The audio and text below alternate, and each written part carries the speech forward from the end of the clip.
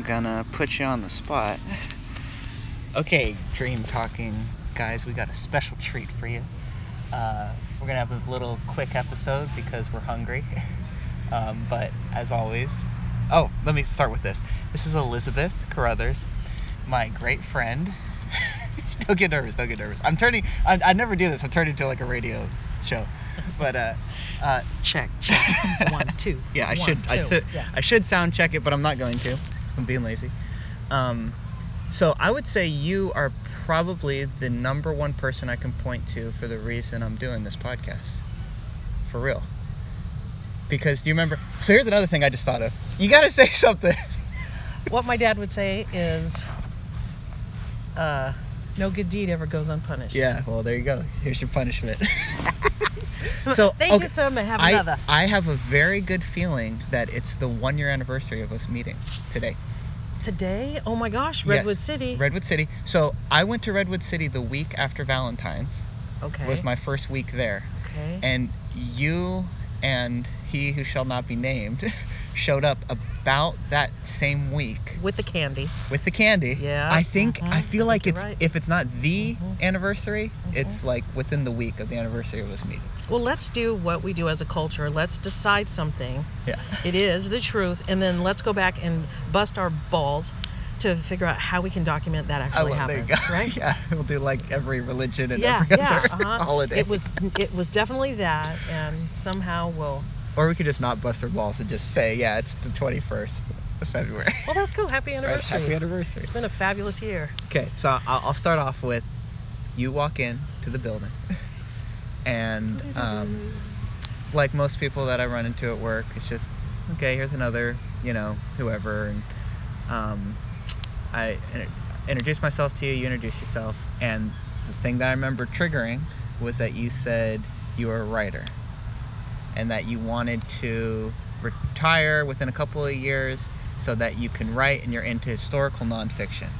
And then I was like, oh, okay, maybe we do got somebody, maybe we do have a weirdo that we could connect with a little bit.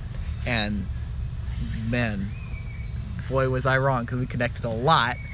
And it was one of those, God, I gotta find a better way of saying it, but it's a feeling of like past life, kinship feeling of like you were my mom in a past life, or you were my sister in a past life, or it's just there's so much familiarity at such an early stage. And then I was thinking on the drive over too of how like hanging out with you, I feel like I'm my best self. And that's really fucking cool to have a friend like that. That is cool. Yeah. I feel the same way in so many ways, and I also think, and walking into that little control room, rocking the orange, I kind of feel like what also could be happening is that we were both really willing to just be vulnerable that moment. Yeah. And it was like, okay, so I don't have to put on this front of all these images to make myself non-threatening or familiar enough for this other person to get. Mm-hmm. Yeah, I think that's the storyteller in you, because as soon as you said that, it just triggered here that like I wasn't in a familiar place.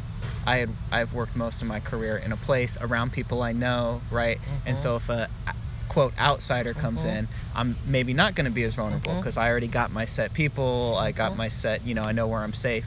But I was a stranger in a strange land, and you were kind of a stranger in a strange land. And then it was like there was a willingness to be vulnerable, like, okay, she's a writer, screw it, I'm gonna go for it. And I just started talking about, you said historical fiction, and I said, well, I don't really read fiction, but I love nonfiction. I brought up Malcolm Gladwell, and it was off. And it took off from there. The rocket was off. Yeah, Stranger in a Strange Land. Yeah. Like a novel, Ursula Le Guin.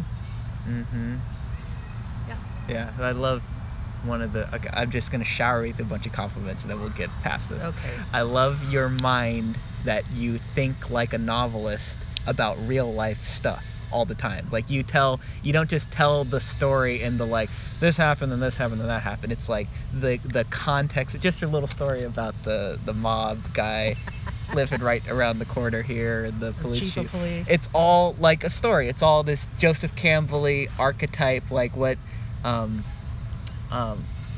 yeah, this is what happened, but here's the cool underlining, and you just shower me with that stuff, and I totally love it. And it's weird because, and it isn't everybody.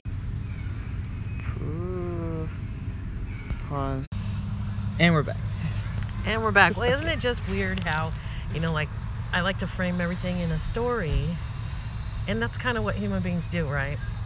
We can't help it. Yeah, and like I was just saying, I feel like a vegetarian shark. Yes. Because I'm a novelist who hates conflict. I love that. And if there ain't no conflict, there's really no reason for anybody to be interested. That was the hardest thing for me, I think, to get that, and the paradox of everybody's watching and nobody cares. Yeah. Okay. That's so cool. So when you said that, that's what triggered me to say, okay, I'm going to start recording. When you said you feel like a vegetarian shark and that you're a novelist, I got to repeat it because it's so good. A novelist that hates conflict. Yeah, I hate conflict. Yes. In my personal life, great example, if I roll up to a four-way stop, I will ensure that the other motorist, I'll like all of them. Yeah, I'll break. Yeah, just go ahead and get there first because y'all work it out. I'm not looking for conflict. No. That tension of you go, you know, and I don't want to offend anybody. I just don't want whatever. Yeah. But if we're writing stories, the whole story centers around conflict, internal conflict, conflict with, the aliens or the monster or, the sharks versus the jets, whatever. Yeah. Right? So like for me, this park, I've been coming to this park, Willow Street Park, since I was 3, and it is the scene, it is the center of where my protagonist's best friend and brother will be killed. And I was thinking, it makes sense to me personally because all the little deaths I've experienced have kind of been linked to the park, in the sense being a little kid and then being a what do they call them now, tweens or whatever. Yeah, tween. Yeah, pre-adolescent. And this is where I played Little League baseball. This is where I cut school with my buddy Alex, and got a dozen donuts and burned one. Yeah. This is where I come, where I kind of need to get right. And so that's the best place for the climax. This very dramatic and conflict climax. And in my little personal world, it's the portal between the mobster, the retired mobster who lived supposedly, allegedly, across the street. Lived across the street from the bocce ball court, and then Joseph McNamara, who was an iconic police chief here in San Jose, who brought the concept of community policing.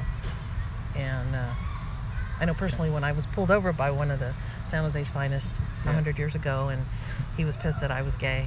Oh, jeez. And that I didn't have anything really legitimate for him to write me up for or whatever. Yeah, being gay wasn't illegal. No, but unfortunately when for him. I mentioned, hey, my dad, I pulled out my white middle-class privilege because I thought I knew this man was going to either kill me or beat me. Jesus. And I just said, hey, my dad lives down the street from Joe. And he goes, well, you can tell Joe I'm out here doing the Lord's work. Oh, shit. Yeah, so that energy, that, you've had so many of those. You've told so many of those stories. We won't get to all of them today. Of like these intense shit that grown-ass men said to you when you were young. And I'm like, what? I don't get it. Yeah, that'll build some survival instincts for sure. Yeah, but just that energy is. I was thinking about this the other day. Thinking about my Irish grandmother. I'm just kidding.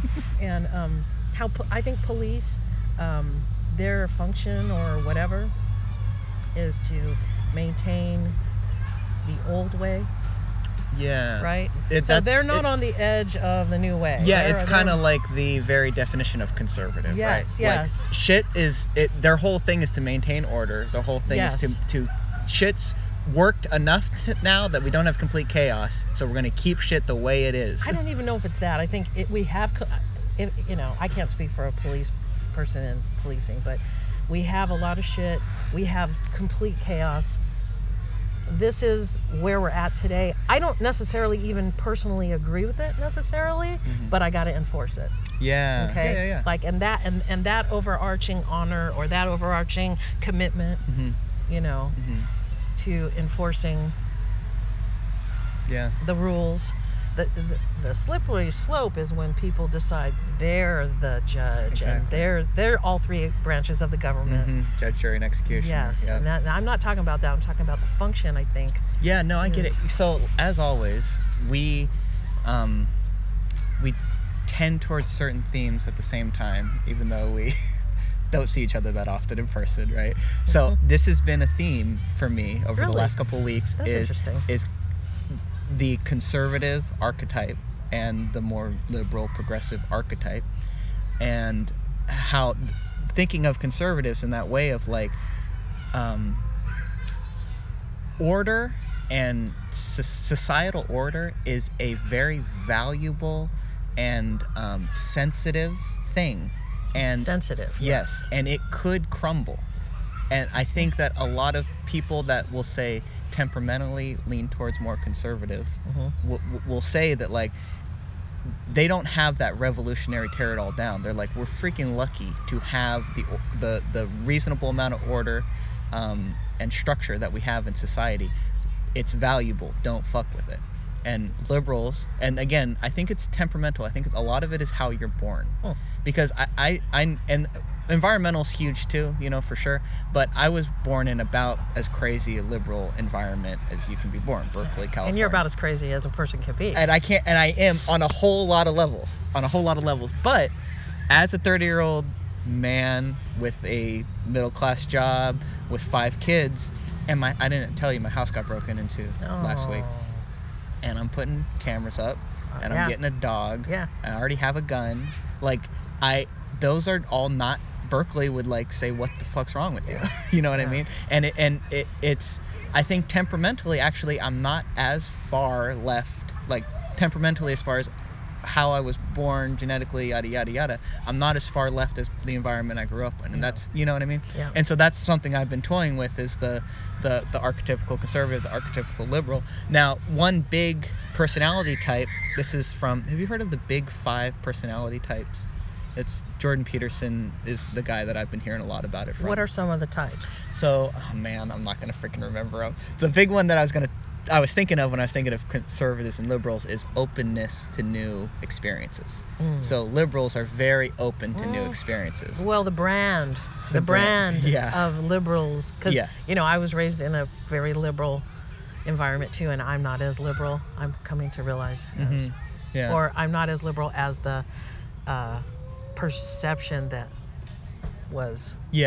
Was the kind of because the brand is open, but the brand, I love that. But that whole thing about like being tolerant. So one of the biggest lessons I ever was able to learn, is it was a painful lesson, but it really helped me, was I was in a relationship with a woman way older than me, and I was having struggles with my family and about them not accepting me. And I had to learn that, well, if I want tolerance from others, I really have to give it myself, and not just slap a bumper sticker on be tolerant and have all the iconic brands of all the world religion. Yeah, the rubber meets the road when can you really have tolerance? Can you give love? Can you give acceptance to the people that it's hard for you to do that for? Yeah, or the people people that don't give it to you. But again, here we are at the 4-way stop, assuming that someone's going to have a beef with us, right? Yeah, exactly. You're always hands in the air. Go ahead with your order. Yeah, that's it. Right on. Okay, cool. So that now I see the algorithm of my brain going in a million places, so I got to pick one. So one thing I was thinking of was the way that we tend to go on similar themes, and then when we go to talk to each other, the masterclass thing was the perfect example of that, which I told that already on 2 episodes ago, the one I did as a group, the excuse that I did with Keith and a couple of the regulars from Paul's meetings. So I already told a very abbreviated version of the story, that we just tend to, like, whatever the ether is, we just tend to tap into similar areas. And I was thinking too, the phenomenon that I think I've had more conversations with you in my imagination over the last year than any other person. Mm-hmm. And it's so cool that like you come across someone that represents that certain archetype that's agrees with you so much but is different enough that you want to visit that archetype in your imagination and, you know, kind of lay it out there and see what that other person who's really a part of yourself thinks about it. And it's obviously... I would do the chunky, not the creamy peanut butter, right. But definitely peanut butter. It's obviously all projection. Yeah. It's like the very definition of projection. Yeah. But it's really cool to like know that person, right? And then, you know, we've sent texts to each other like, hey, stop interrupting me in my imagination. Shut your mouth when you're talking to me. In my mind, of course. Yes. Yeah, so that's, okay, that was one thing I was thinking of. I was also thinking of the fact that how cool it is to be a creative type person, and that there's a lot of people that will say maybe don't lean towards the creative side, that just come to the park and just, it's a park. Yeah, I used to come here when I was little. And it's so cool that you, like you're saying, you tie it to your story in all these different ways, in that it brings this park to life in so many cool ways. Like instead of just, oh yeah, it used to be nicer, you know, there wasn't as much trash on the ground, or just that, you know, back in the good old days, we had recreation leaders who would hand us a damn volleyball, Nick. Which they did, right? Which they did, yeah.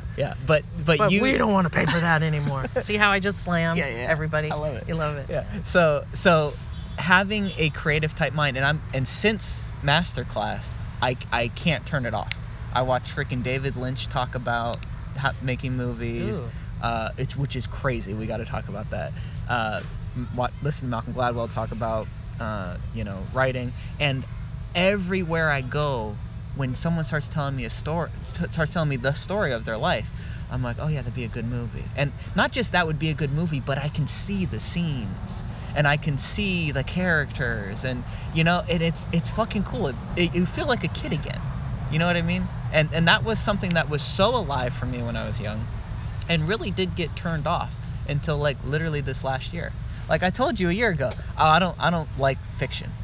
Yeah. Like I don't read fiction. I don't like watching shows. I don't like watching movies. I don't do that. I don't do that. Why did I draw that line? Like I was like, no, I like documentaries and nonfiction. Give me some real life shit, right? And over the last year, I've so gotten back into movies and into shows, and even been, I don't read, but listen audiobook to some novels that it's like, you know, the Zen and the Art of Motorcycle Maintenance. And I'm like, you see, and you've texted me this before, which is a super interesting thing we can get into, is that in fiction you can reach truths that you can't in nonfiction. Well, it's like more one real. of my amazing teachers I had back in the day, Dorothy Allison said, in fiction we lie in order to tell the truth.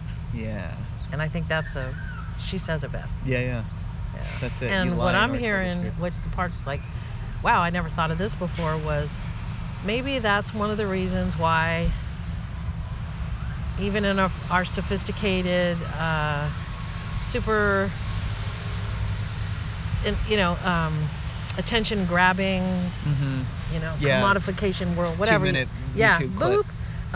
That the need to feel like a kid again, to have that excitement about a story. And it really doesn't matter the format. I mean, I love books. I love the way books smell. I love tactile, I love that. feeling. But I also I'm so grateful to have a whole bunch of books I just read on my computer. But just having that excitement about story. Yeah. And it brings like you're saying, and then having that that compulsion to write. And that's what it is a compulsion. Yeah, exactly. And that was something I don't remember his freaking name. He's like a 1950s kind of badass writer guy. Bukowski, yes. Yeah. You see? I love it. You remember it. So Bukowski said, don't write unless it's painful not to. And that's it. Like, and that's kind of like, there's a creative impulse in me, and there always has been, and that's kind of the only reason I'm doing the podcast. Like, I wouldn't do it unless I had to. And like there's been this just aching thing in me of like, go start doing the fucking podcast. start sitting down with people, start recording stuff, because I get like high off of this shit. Like this little 30-minute thing we're gonna do, it's gonna like keep me running for a week. It's your jam. Yeah, you know what I mean? Yeah. Like, it just fires me up. It gets me into like a flow state. I get to connect with people, and the other cool thing is it gives me an excuse to like meet up with people when I maybe. It's all good. Yeah, it's all just good on top of good. Yeah. Win. Yeah. You know. Right on. And so I want to thank you for opening me up to that world. Well, wow. I want to thank you for letting me know. Yeah. I mean, because it was a really amazing experience for me to show up in that control room at Redwood City. And, you know, my thing was, okay, I'm going to the ends of this earth for this project. Uh-huh. I felt nervous. I felt anxiety. Me too. Yeah. Kind of like you were saying. And I thought, but I know in my heart of hearts, something really positive is going to come out of it, even if it's just, okay, I did it. Yeah. So it was really cool to meet you, and yeah, just hard to put into words. It the is. connection, and then just weird little stuff that our brains get all lit up over, like we have the same birthday. We have the exact same That's birthday. Weird. September 18th. What do you have, 1 out of 365 chances of that? Yeah. Yeah. Yeah. Yeah, and I know when you're talking about like that, it's sort of vulnerable to like take that leap. To show up as yourself. To show up as yourself. Mm-hmm. That's been, so I've reread or re-listened to Alan Watts has a book called The Wisdom of Insecurity, which is fucking great. And it was written in the 1950s. And, yeah, I know. I was like, before they had a self-help section at the Barnes and Noble. You got it. Oh my. You got it. So The Wisdom of Insecurity, and that's been another theme that's been dancing around in my head, is the needing to have control of shit is what creates that existential crisis, that real insecurity, that heavy like panic and anxiety and all that. Yes. And in his book, The Wisdom of Insecurity, I'll super simplify it. The best security is to realize you're infinitely vulnerable. You're infinitely insecure. That which wants control has no control, right? And you're trying to cover up the turkey skin on your left elbow. That's it, yeah. Elbow. Exactly. Whereas the reality is your whole ass is exposed. You got it. Yeah. Just let go. Yeah. Yeah. Well, you know, what came up for me when you were saying that is, I'm not a parent anymore. I helped raise a set of twins, you know. Yeah. But you're in the trenches of parenting. Mm-hmm. So we tell these kids, well, you know, be yourself and show up. What a confusing. Go. You know what, dude? Go to that high school right there and just fucking just be yourself. It'll all be good. Yeah. Have a great day. I know. What a confusing direction to give them. What a setup, man. I know. That's fucked up. Meanwhile, I'm at the 4-way stop, not wanting to hurt someone's feelings. Yeah. You know, but let me drive you to the high school where you're just.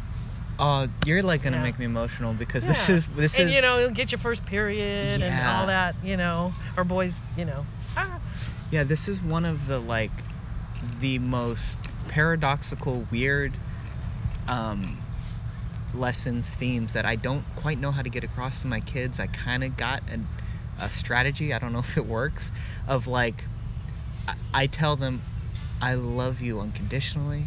I think you're like so cool in all these many ways. You're such an interesting person. Yeah. I love. I see your beauty. I inside. see the beauty. Yeah. I love spending time with you. Mm-hmm. I'll say that to every single one of my kids. I can't wait to hear what you think about this. Yeah. You know. You're so deep. Mm-hmm. Yeah. So I give them all that, and then I also say, you're gonna bring all that amazingness to the world, and there'll be a lot of people that are gonna shit on it, and there'll be a lot of people that'll make you feel bad for being vulnerable and for opening up. Don't fucking listen to them. Like there. And then I always say, like, Martin Luther King had haters, Gandhi had haters. Go down, and then I'll pick like who their favorite people are. Like I can't, Angelo. Steph Curry has so many haters. Warrior fans hate on Steph Curry, and he's the most amazing shooter in the history of basketball. You know what I mean? And a good dude. Yeah. So Yeah. I don't know how to portray that, and I know life is going to teach them. It's gonna either way, right? Life is the. It's gonna beat them 'cause into words don't submission. teach. Exactly. Yeah. It's gonna. But I feel like the only job, my only role, is to communicate, I love you unconditionally. You know, and not only I love you unconditionally, I think you're really cool, the way you are. Just the way you are. And the way you are will change. I don't need you to stay 6-year-old, version. Yeah. Like, yeah, you're okay. Yeah. You're 16. You're a whole, but Yeah. I I love and appreciate you, and I love spending time with you here today. You know what I mean? And so that's my best attempt. We're all faking it. I remember my mom telling me I was pretty. I'm like, you have to say that. You're just full of shit. You have to say that because you're my mom. Oh shit. Because I tell. That was last week, by the way. I'm just kidding. You have to say that. You're a liar. Yeah, it gets harder the older they get. Yeah, for sure. Right on. Okay, that was a nice little mini episode. Thank you, Elizabeth. Thank you. I'm glad we finally got to this. This is, I don't know, 10 episodes in. You should have been my first episode. We've had. I was too busy hanging out at 4-way stop. Yeah. Let everybody else go. Yeah, no, go Not right gonna make ahead. it. Go ahead, love. Not gonna make it today. But we've had many great off mic podcasts. And some even happened. That sounds very Oscar Wilde. Yeah, I know, right? Yeah, I love it. Okay. Thank you, Elizabeth. We'll do it again sometime. We'll do a longer one.